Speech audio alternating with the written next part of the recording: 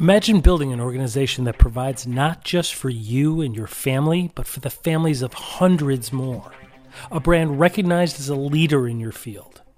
Why is it that some leaders are able to inspire a team and have a profound impact on our world, while others attempt to beat their teams into submission through micromanagement and managers who, regardless of title, are not leaders, costing their business to lose great talent and resources through attrition and toxic culture, ultimately running a great brand right into the ground? There is something else at play here, and we want to know why. It's your brand. Protect it.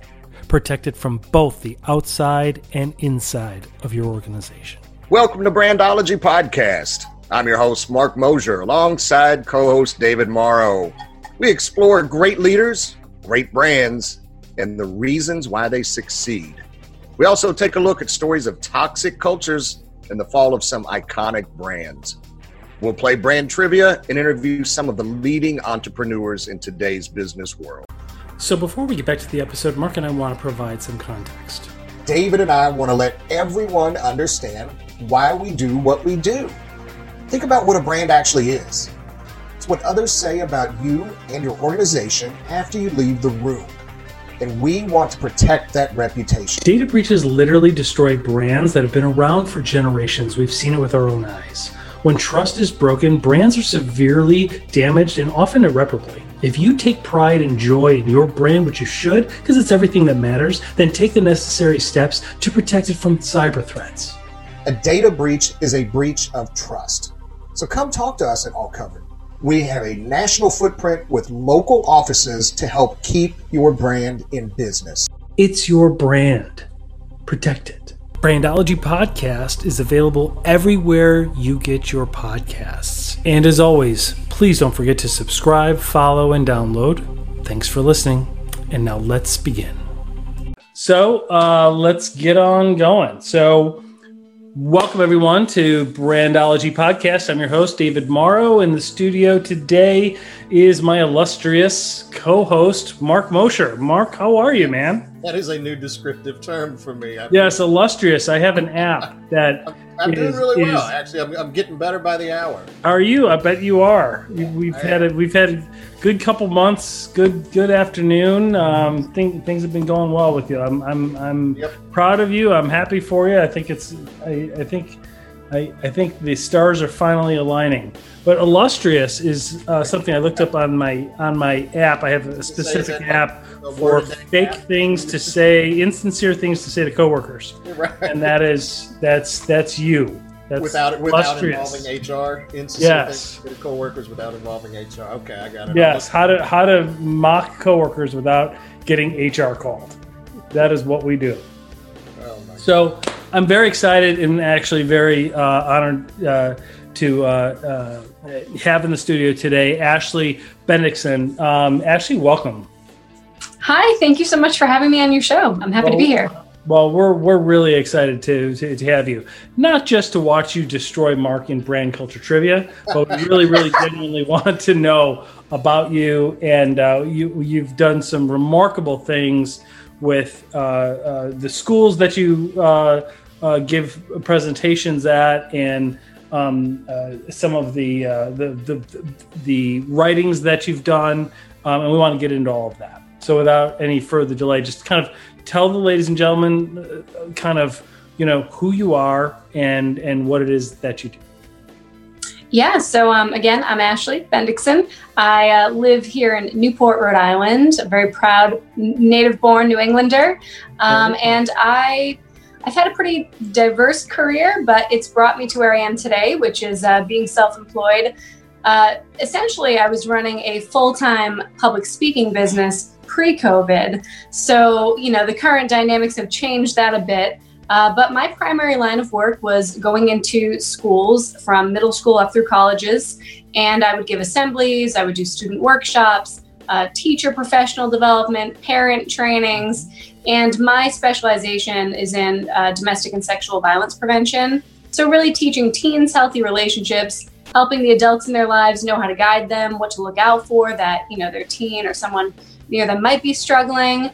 And, it's something I'm really passionate about because of my own background. And when I'm not speaking in schools, I also speak on this topic. I do workplace trainings. I train first responders, and I even train the military a few times a year on preventing assault on base. So taken my life and my passion and found a way to make it into a career. That is absolutely, first of all, it's very honorable. So congratulations to find something that you're passionate about that actually matters in the world. And then second of all, way to go. I mean, like, that is really, rather than taking whatever might have happened in your life and becoming a victim, right? And just doing that, you're saying, I want to learn about this. I want to teach others, and I want to define what good looks like. Right. And you help people that, I don't think anybody's intending to not do what good looks like. I think people don't know. Right. And they genuinely, or they weren't raised right. Right. And how do we teach people what is healthy? Absolutely. Yeah. I mean, human behavior is learned from somewhere. And unless you're guided, taught, you really don't know what to look out for. And unfortunately, sometimes you learn about these things in life through experience, it's trial and error. So I feel really, fortunate that I was able to get out of my cycle of tough times and now use that to teach others. Because I always say, if I would have been, a 15-year-old sitting in a high school assembly and heard my story on a stage, I might have gone and gotten help. I might have not kept things bottled up and struggled for the next, 5 or 6 years. So, hopefully I'm breaking that chain.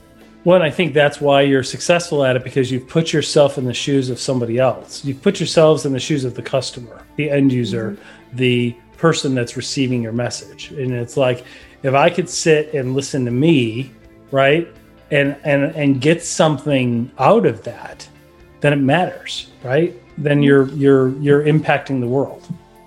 Absolutely. Yep.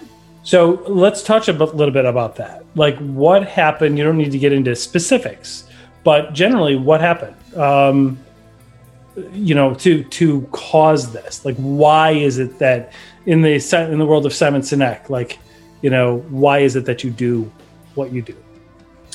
Yeah. So, to give you a condensed version of the story, right. I will say that I think that I am meant to do this work. And I think it's the reason I went through my struggles. And, I was meant to come out of this and now be a guide for others.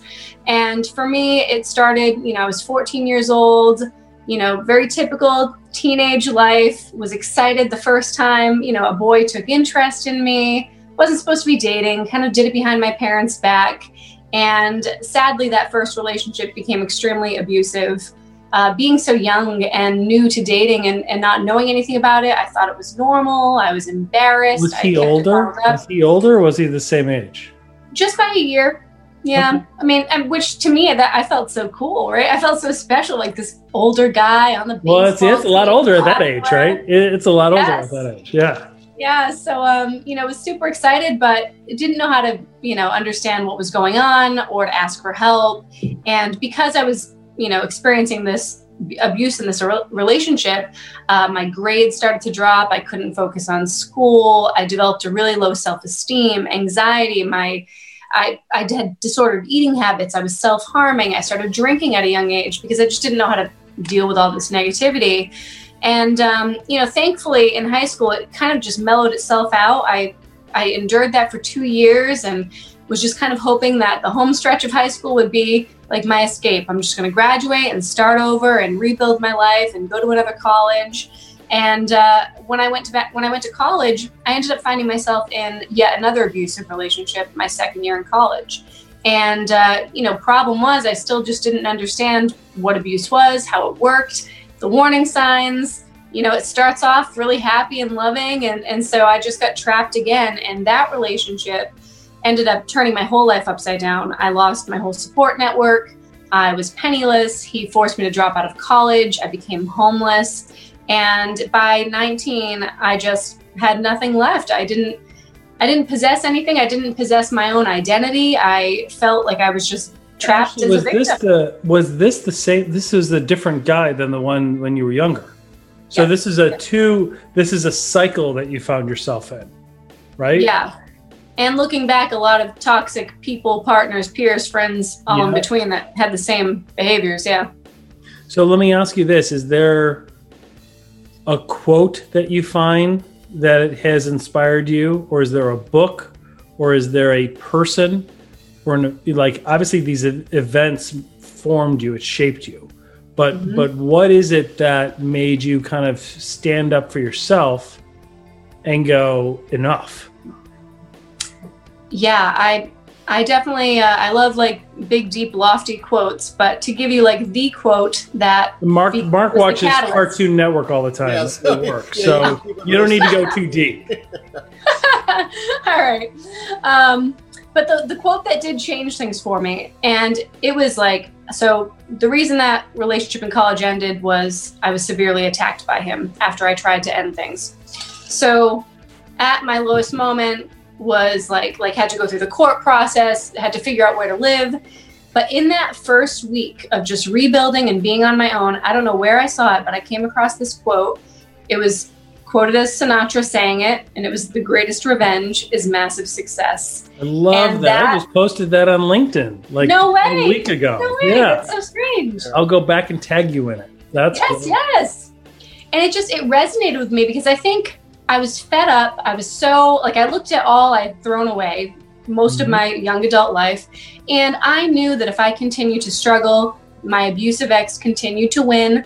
Yeah. Same as the 14-year-old relationship. Like, he was still winning if I was struggling. And I just knew I didn't want them to have that power over me anymore. And I heard that quote and I was like, yes, this is my new direction. Like, aim for massive success. If he hears of my name or sees me somewhere, it better be because I'm doing big things, not hearing that Ashley's still struggling. Not because you got a DUI, right? Like, you got in the blotter, right?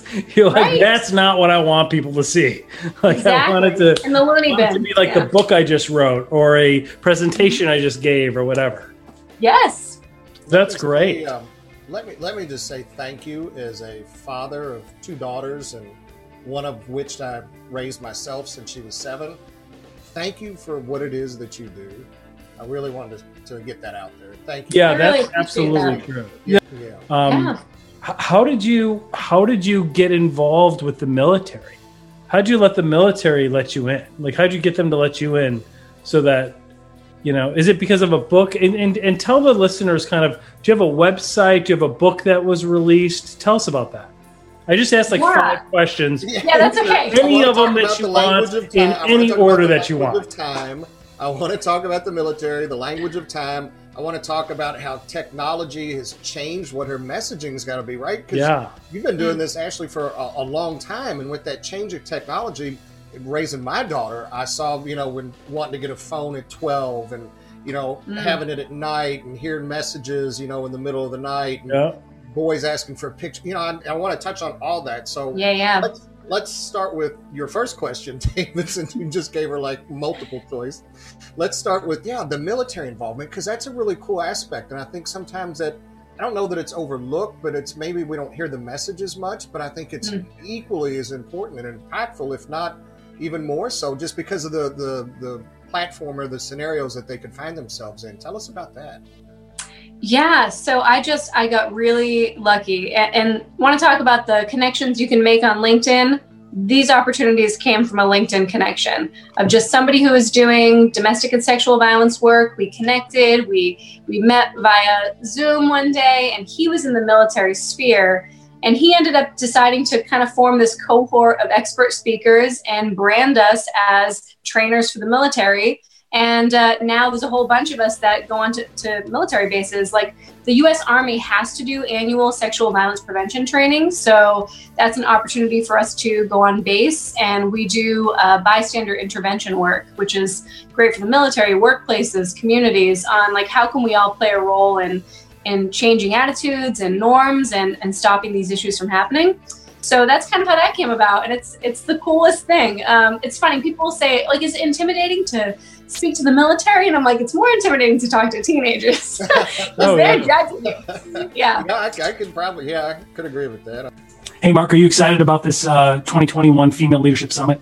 Oh, David, this is going to be incredible. I can't wait. I'm really pumped about it. The 2021 Brandology Female Leadership Summit is going to be your opportunity to access a wealth of leadership insight from a world-class faculty we've put together, ready to equip and inspire you regardless of your field or industry. Yeah, so each chosen leader will provide a short 5 to 10 minute presentation on culture, on leadership, and practical ways to help you succeed. There'll also be a panel discussion on hot topics. The belief female leadership matters is more important today than ever before. Absolutely. That's why the 2021 Brandology Female Leadership Summit will give you access to this unique group of world-class faculty who will share their distinct perspectives, inspiring and equipping you with practical skills you can use right away. So don't miss the 2021 Female Leadership Summit only on Brandology Podcast. So subscribe and download the episodes to be notified of this upcoming event. And as always, thank you for listening. Thank you. I'm sure. Well, and I think that the power of social media platforms, if done right, like LinkedIn, I mean, I have my job because of LinkedIn. I have my last job before this one because of LinkedIn. Mark has his job because of LinkedIn. Yeah, absolutely. Mark and I met through LinkedIn, and then, I was interviewing 30 odd people. And I love that. And Mark and I met through LinkedIn, and then I interviewed him. And then what sold me on him is we took an elevator down, and there was a little like African-American lady and another kind of like German-looking lady. And by the time we were down, and Mark didn't even know I was in the elevator, it was kind of a crowded elevator. And by the time we got down to the main floor of that elevator, the one lady had tapped him on the shoulder. He had them laughing and so comfortable. And she was like, "God bless you, son. You have a great day."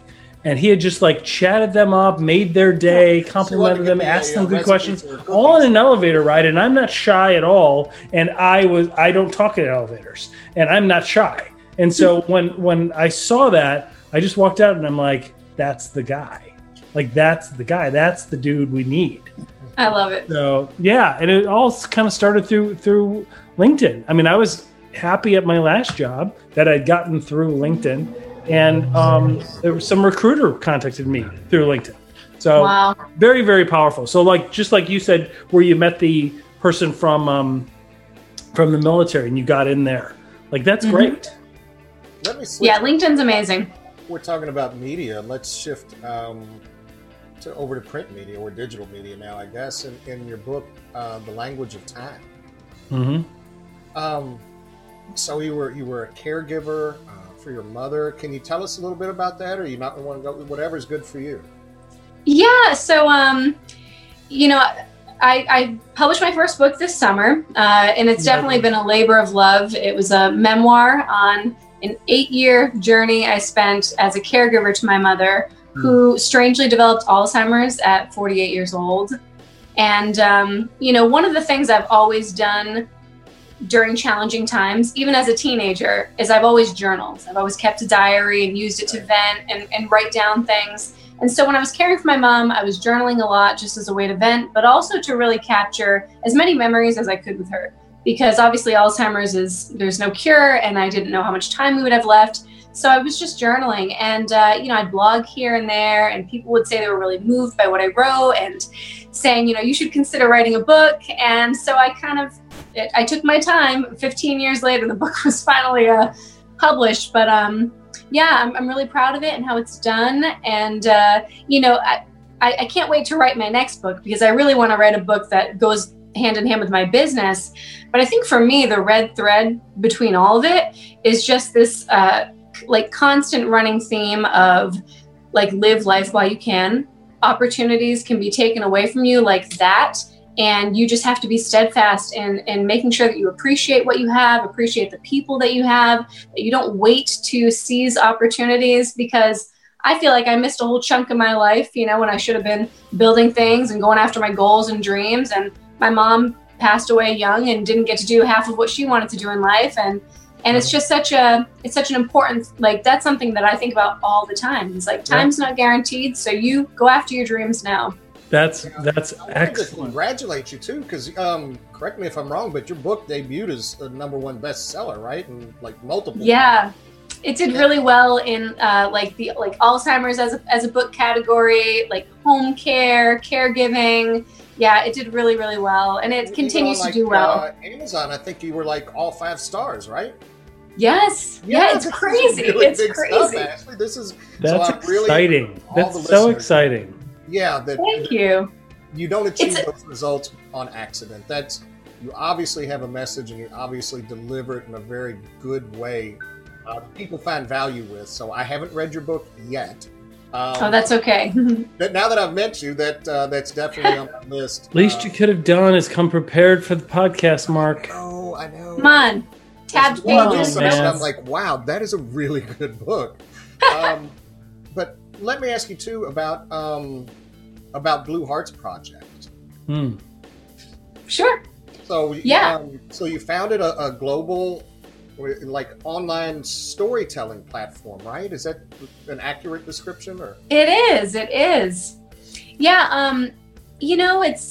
So I've been speaking ever since I first got out of that bad relationship. I started telling my story, just donating my time to the community, going into schools.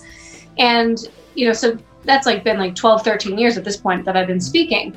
And what I consistently heard from audience members is there would be other survivors that would come up and say, I really want to use my story to help others too. I don't want to get up on a stage and speak, but what other ways can I do something?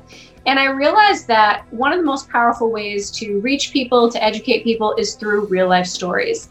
And each of us sometimes justify what we're going through. We give it a different label. Oh, it's this, it's not abuse. But then when you start to read other stories. Yeah, we call them socially acceptable excuses, right? Exactly. And it's so validating to hear somebody else say something that you're going through because you think your situation's unique. You think you're alone. So it just kind of sparked this idea of, can I give survivors a place to release their stories and heal by telling their stories? 2, use it to help others. And 3, also create this sense of solidarity where people feel less alone. And so the name, no idea where it came from. I was falling asleep one night and I just thought Blue Hearts Project, picture of Blue Heart, that was it. That's good. That's right. Intuition. Yeah. And launched. And so far I've collected over 275 stories of survivors of all different types of abuse from all over the world. And a few of them trickle onto the blog every week, and it's been pretty amazing. Well, that's excellent. So for listeners, we will, if you can send that to us, yes, actually, or if Mark, if you can get that over to me, I'd like to put the links to your book and to that project in this on our website in the storyline. Cool. I appreciate that. Yeah, no, absolutely. This is great work you're doing. Thank you. So let me ask you this. Are you, what are some of the most beneficial things you've gotten out of some of these presentations that you've done? Not on the list of questions. No, I know. Thinking on my feet. Spinning things around. I'm a professional speaker. Honestly, I have had so many disclosures. I have students that come up to me and say things they've never told anyone before. I have students that have gone and gotten therapy and counseling after hearing me speak. Students that still reach out to me today and say I helped, save them from depression or, whatever these really tough things that these kids are going through. And so that's a huge benefit. It's just knowing that there's real impact in me getting up there and sharing what's not always so easy to share. And then just on a personal level, I have grown so much from doing what I do. Just the confidence that I have as a public speaker, as a communicator. And also I've healed through telling my story. There's some quote where it's like, the more you tell your story, the less power it has over you. And I really feel like now my story serves a different purpose. I use it to educate. I use it to make an impact now. And so it's been a major part of my healing process. And I'm also getting to impact lives in the process. That's excellent. That's fantastic. So why don't we take a break and let's do a little brand culture trivia. Is that okay? Yes. All right. So I'm going to go ahead and play the intro and then we're going to come right back. So we'll play the intro right now. Ladies and gentlemen.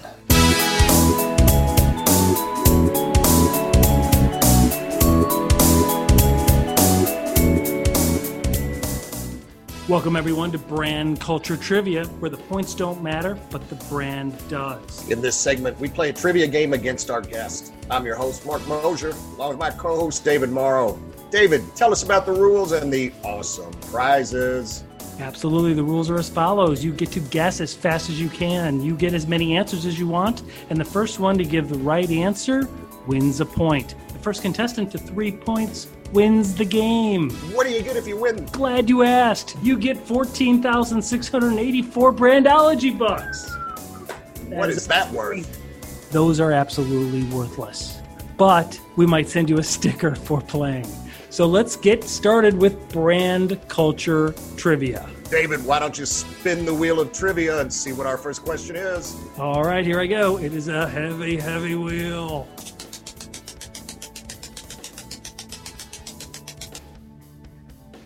And we're back. All right. So it is time for Brand Culture Trivia. You guys know the rules.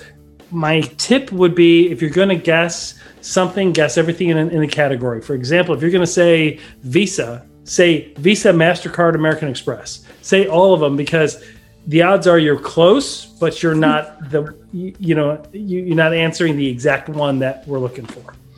Does that make sense? Yes. All right. I am working with my team of little green men and women. They're my minions. That I never understood why they're green. Well, I don't know, because that's welcome. You don't want to be in here, man. I'm warning you. You do not want to be inside there. It's a scary place. So let me see what we can do. Okay. I'm going to give the company slogan, and you guys are going to guess the brand or product name. For example, Just Do It, Nike, right? Breakfast of Champions, Wheaties, right? Got Milk, Marlboro. Well, no, Got Milk, California Milk Processing Board, or dairy industry or something like that. So, okay. So let me see what we can do here. All right. The slogan is this: the best a man can get.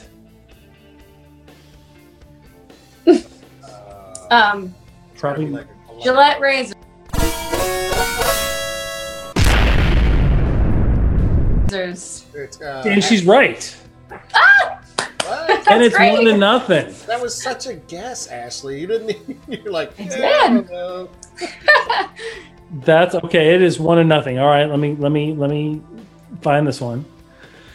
Maybe she's born with it. Maybe it's Maybelline.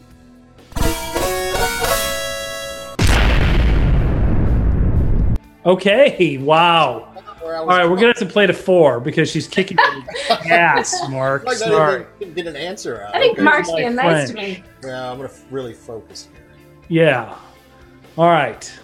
Let me find another one here because this is ridiculous. It is 2-0. Merchandise 7 is the secret ingredient for what product? Oh, I know this one. Merchandise 7 is the secret ingredient for what product? Like KFC. That's secret ingredient. Tab. That's the secret ingredient.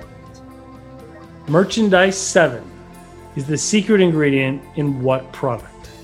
Coke. Yes!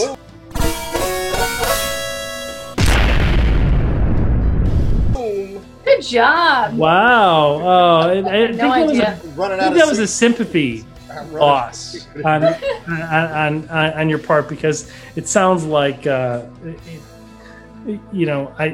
was going to be a complete running away with the game. So, all right, let me see what else we've got. Okay, slogan: what's in your wallet? Visa, Amex, MasterCard. Visa, Discover. American Express. Nope, you guys are close. Diners Club. Diners Club, yeah, like yeah. It's accepted everywhere. Yeah. Diners Club is accepted everywhere and nowhere at the same time. MasterCard, Visa, Diners Club, Nope. American Express. It is the type of a MasterCard, Visa, or Diners Club. What's in your wallet? Hint is it has Jennifer Gardner as the spokesperson. Wachovia. Chase. Wachovia went under in the meltdown of '08, Mark. You were in the mortgage industry, you know that. They were one of the early victims. Yeah. They were absorbed by Wells Fargo. Yeah. Ooh, Wells Fargo. Yeah, no, it's not a Wells Fargo Visa. No. What's in your wallet, Wells Fargo? There's nothing about like stagecoaches or anything in there. I'm gonna pull it. I'm gonna put that one on hold. I've kind of given up. I don't know. Yeah. Capital One. Oh, come on. Oh. Capital One. All right. Let me try this again. Here's one. Oh, okay. Here, I've got a different one. Actually, this one's gonna be hard. I get the feeling you're just making these up at this point. I'm not making them up. I'm not. I got this. This is a formal process with like. There's a lot of Tony's my little guy over here. Tony, will you come on screen here and tell them that you're real? No, he won't. Okay. The snack that smiles back. The snack that smiles back. Why should I know this? Goldfish? Yes.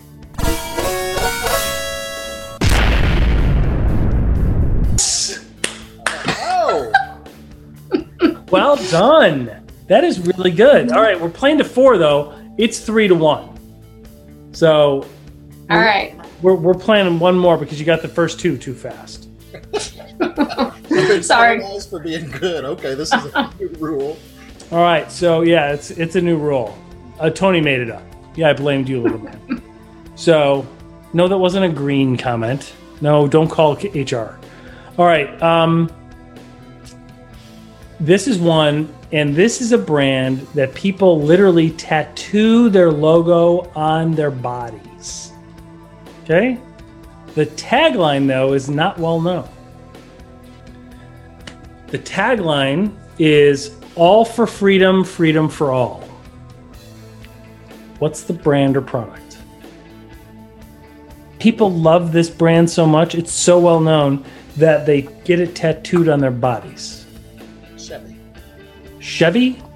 Who are you hanging out with that you have a Chevy logo on your body? I thought everybody did in high school. Is that like a thing? I want to say like a beer, like a beer company. Ooh, Budweiser. No, it's not. It's a brand that's involved in transportation. Michelob. Michelob? What did you say? Harley? Yeah. Yes. Oh. Isn't that amazing? Congratulations, first of all. Interesting. Well done. Well done. Thank you. You did really, really well. And we have had, Mark and I have had people on this podcast that have literally had the tattoo on their bodies and did not know, and they didn't know that the tagline was all for freedom, freedom for all. Yeah. Oh my gosh. Think about that. Think about the marketing department, right? They've developed a tagline that people don't even know, but they've still also developed a logo and a brand so well known in American culture that people get it tattooed on their bodies. It's kind of an interesting one. It really is. So, yeah, it is. Okay. Hey everyone, Mark and I are really excited about a special feature we have coming up about the rise and the challenges of this technology transportation company that has literally changed the world. It experienced explosive growth, but had constant controversy, making it one of the most fascinating companies to emerge over the past 2 decades. The firm, which was founded back in 2009, soon grew to become one of the highest valued private startup companies in the world. And yet its leadership, culture, and business practices have all been called into question, and the brand itself has been under seemingly constant attack. Join us as we explore the rise, the challenges of this technology transportation company. We've all used it, and the leaders who are now trying to save it today. Join us as we discuss the rise and fall of Uber Technologies.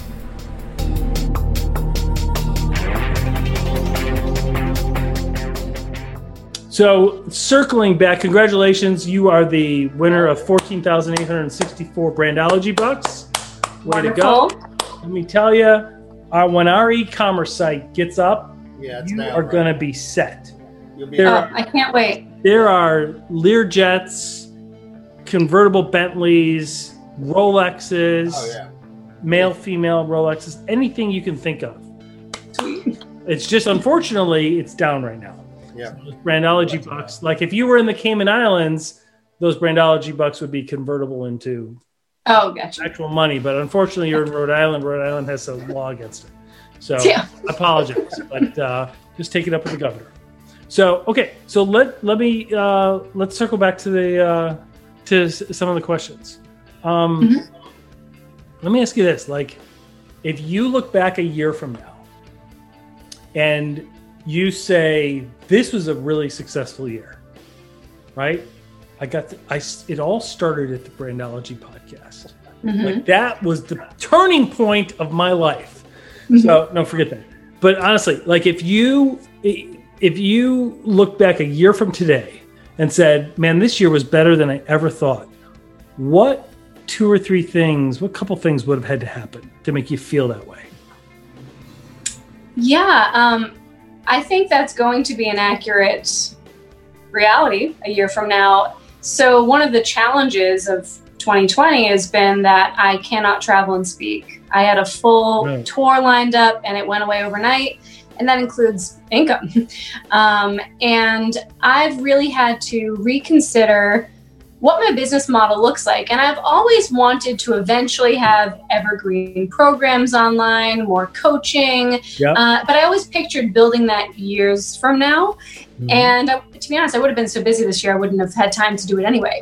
But now what I'm trying to do, I'm in the moment doing this now, is figuring out how to build these evergreen programs, group coaching, one-on-one coaching, so that I have a whole different model that is predictable, it's steady, I can rely on, a certain amount every month versus, before I was in a very gig-based business, where you're doing sales, you get one client and you get paid for it, which is great. And speaking is lucrative, but I really think that building these programs, growing a community, and essentially empowering others. Yeah, I mean, and you want to make it scalable. Right. I want to help guide others so they can then go out and be successful and maybe do the same for the people around them. So I think this is how I'm going to really build the impact that I've always envisioned having. And it's going to be from putting the work in now and just finding a new way of doing things in this new world. I have a bigger audience now because I have the internet. Yeah, exactly. And I think that more people need to get your message, right? And so if you're able to scale, I think the more people would be able to be benefited. If you're out traveling to Dubuque, Iowa, and you are teaching giving a presentation at a school, there's 8,000 other schools that aren't getting your message, right? But if you're able to put this in book format, which you did, but if you're able to put this and encapsulate it or productize it online or something, maybe you're able to push it out to more people, and they can all be affected and gain from your knowledge all during the day. Right. I've adapted my speeches to a virtual platform, and one of the things I created this summer was a 7-part video series for students. So they might get a Zoom keynote with me, but now they get 7 videos and activity workbooks so that they can learn even more. So yeah, I'm already finding ways to bring more value despite this crazy landscape. That's fantastic. Hey, I'm kind of curious. So you graduated valedictorian. Congratulations. Wow. Congratulations. I remember reading that actually. Yeah. And then you did an internship for the Attorney General's office for the state of Rhode Island, right? Did you want to go into criminal justice, or was that just kind of a natural parallel for what you were doing with, victim advocacy? How did that come about? Yeah, at one point my ultimate vision was that I would become a clerk for the Supreme Court, the U.S. I mean, I was really into law. I would nerd out reading case law and constitutional law. I really was into it. But I went to school for criminal justice, just knowing I wanted to eventually somehow advocate for battered women in a legal setting. And I went back to school many years after I dropped out. I mean, it totally changed, what I studied, my whole experience, but finally graduated top of my class, very proud of that.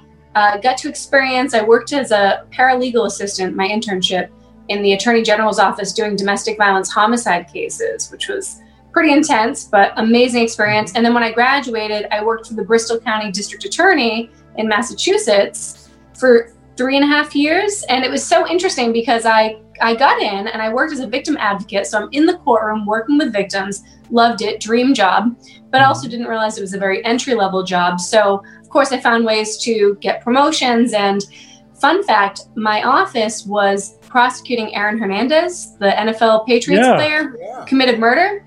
Yeah. And so they needed help on like the social media front and taking TMZ calls and like managing all that. So I got promoted to the press department because I have a communications background. So I went from like this courtroom position to the press assistant.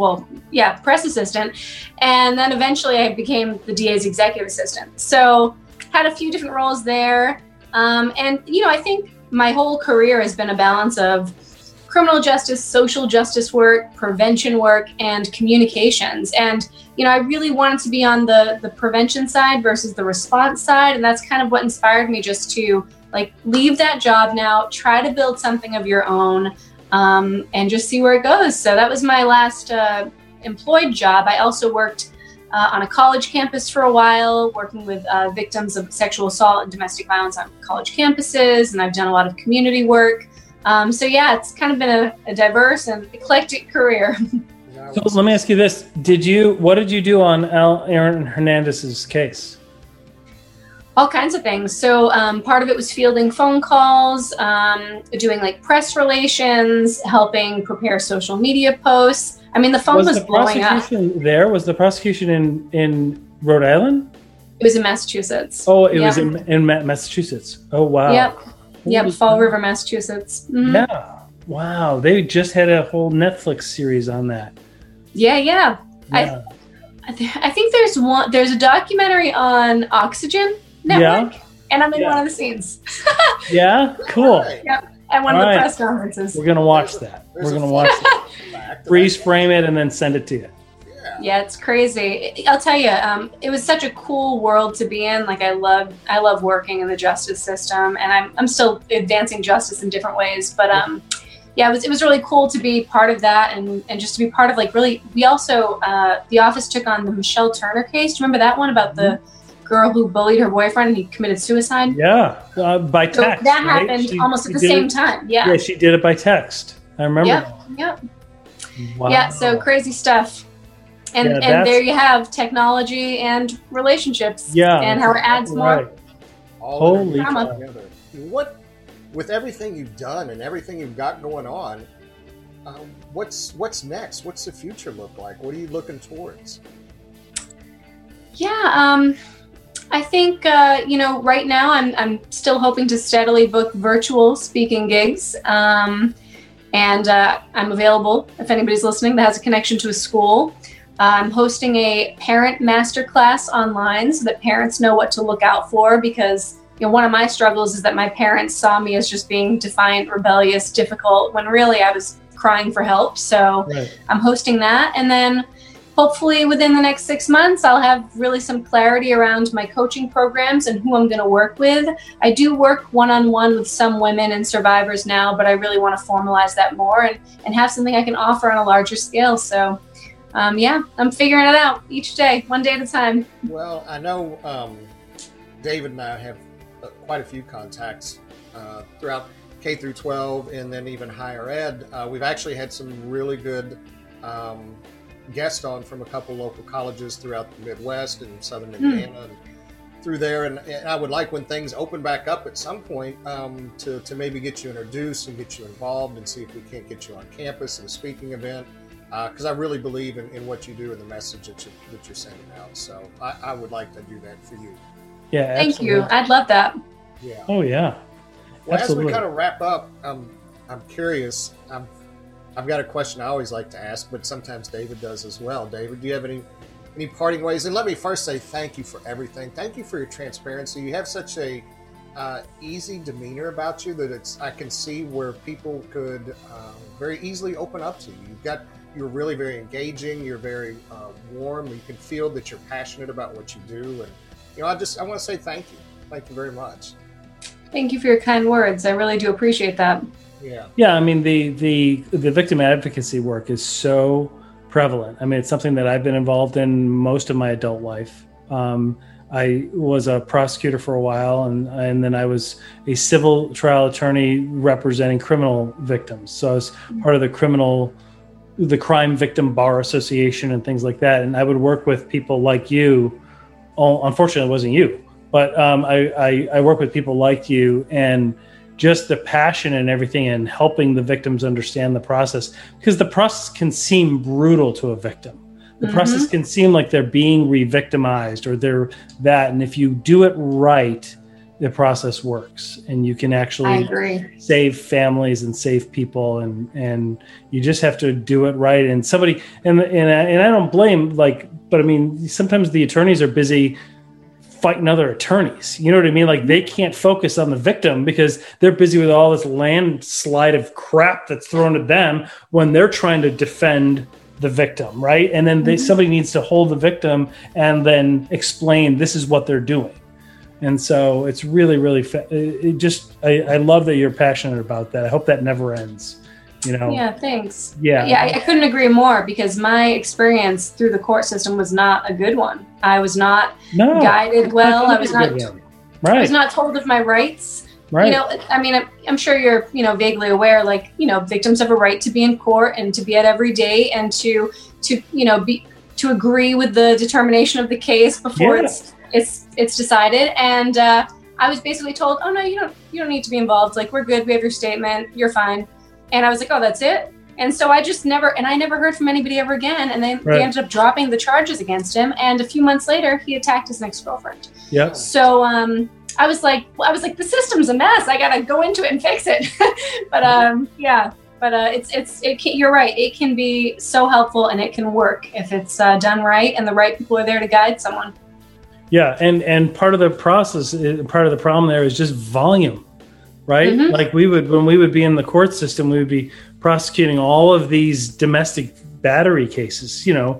There's so many of them. Like, literally, we would carry them in it was like a shopping cart. It wasn't a shopping cart, but it was a district attorney shopping cart. And you would literally walk in with 200 cases. Yeah. Just on a Friday morning court call at 9:00. And you would just go through, they all kind of sounded the same. You would go through one after the other. So it's like, how much time do you even get to pay attention to any one of those victims? And then the other issue is, many of the victims don't even show up, right? Like, a lot of them don't show up. I remember when I was really young, starting off and telling the judge, I'm like, Judge, it's 9:15 and I didn't bring enough dismissal orders with me. Like, I have to go back to the office and get more dismissal orders. Like, we didn't even prepare for that onslaught. So it's just it's just the system needs more people like you involved. So please don't give up that. And hopefully more prevention, so that the case doesn't have to happen in the first place, right? Yeah. So one of the questions that Mark always asks, as we wind this down, and Mark, I'll let you go ahead and ask it, because it is your question. No, and I like to ask because I get such a dynamic difference in answers every time, and it's always interesting, and I know the listeners really like it, so it's really deep too. So, when you were a little girl, what did you want to be when you grew up? Everything. I don't know. I think I still want to be everything. I mean, when I wanted to be a figure skater. Yeah, it's funny. I was so impressionable. Like, I'd watch the Olympics with my mom, and I wanted to be an Olympic gymnast, or we'd watch figure skating and I went to figure skate, and then I saw Jurassic Park and I wanted to be a paleontologist. So I've always wanted to do all kinds of things. Well, that's excellent. I have no doubt you'll be absolutely successful whatever you do. I hope you stay on the path and maybe just find more bandwidth to do more of it, and we'll have to have you back. This won't be the last conversation. We'll have to have you back when you do your next award-winning, debuting bestseller book coming. So we'll definitely have you back for that as well. Thank you. I'd love that. Excellent. Well, thank you so much. Yeah, thank you, Ashley. I really appreciate it. Thank you for having me.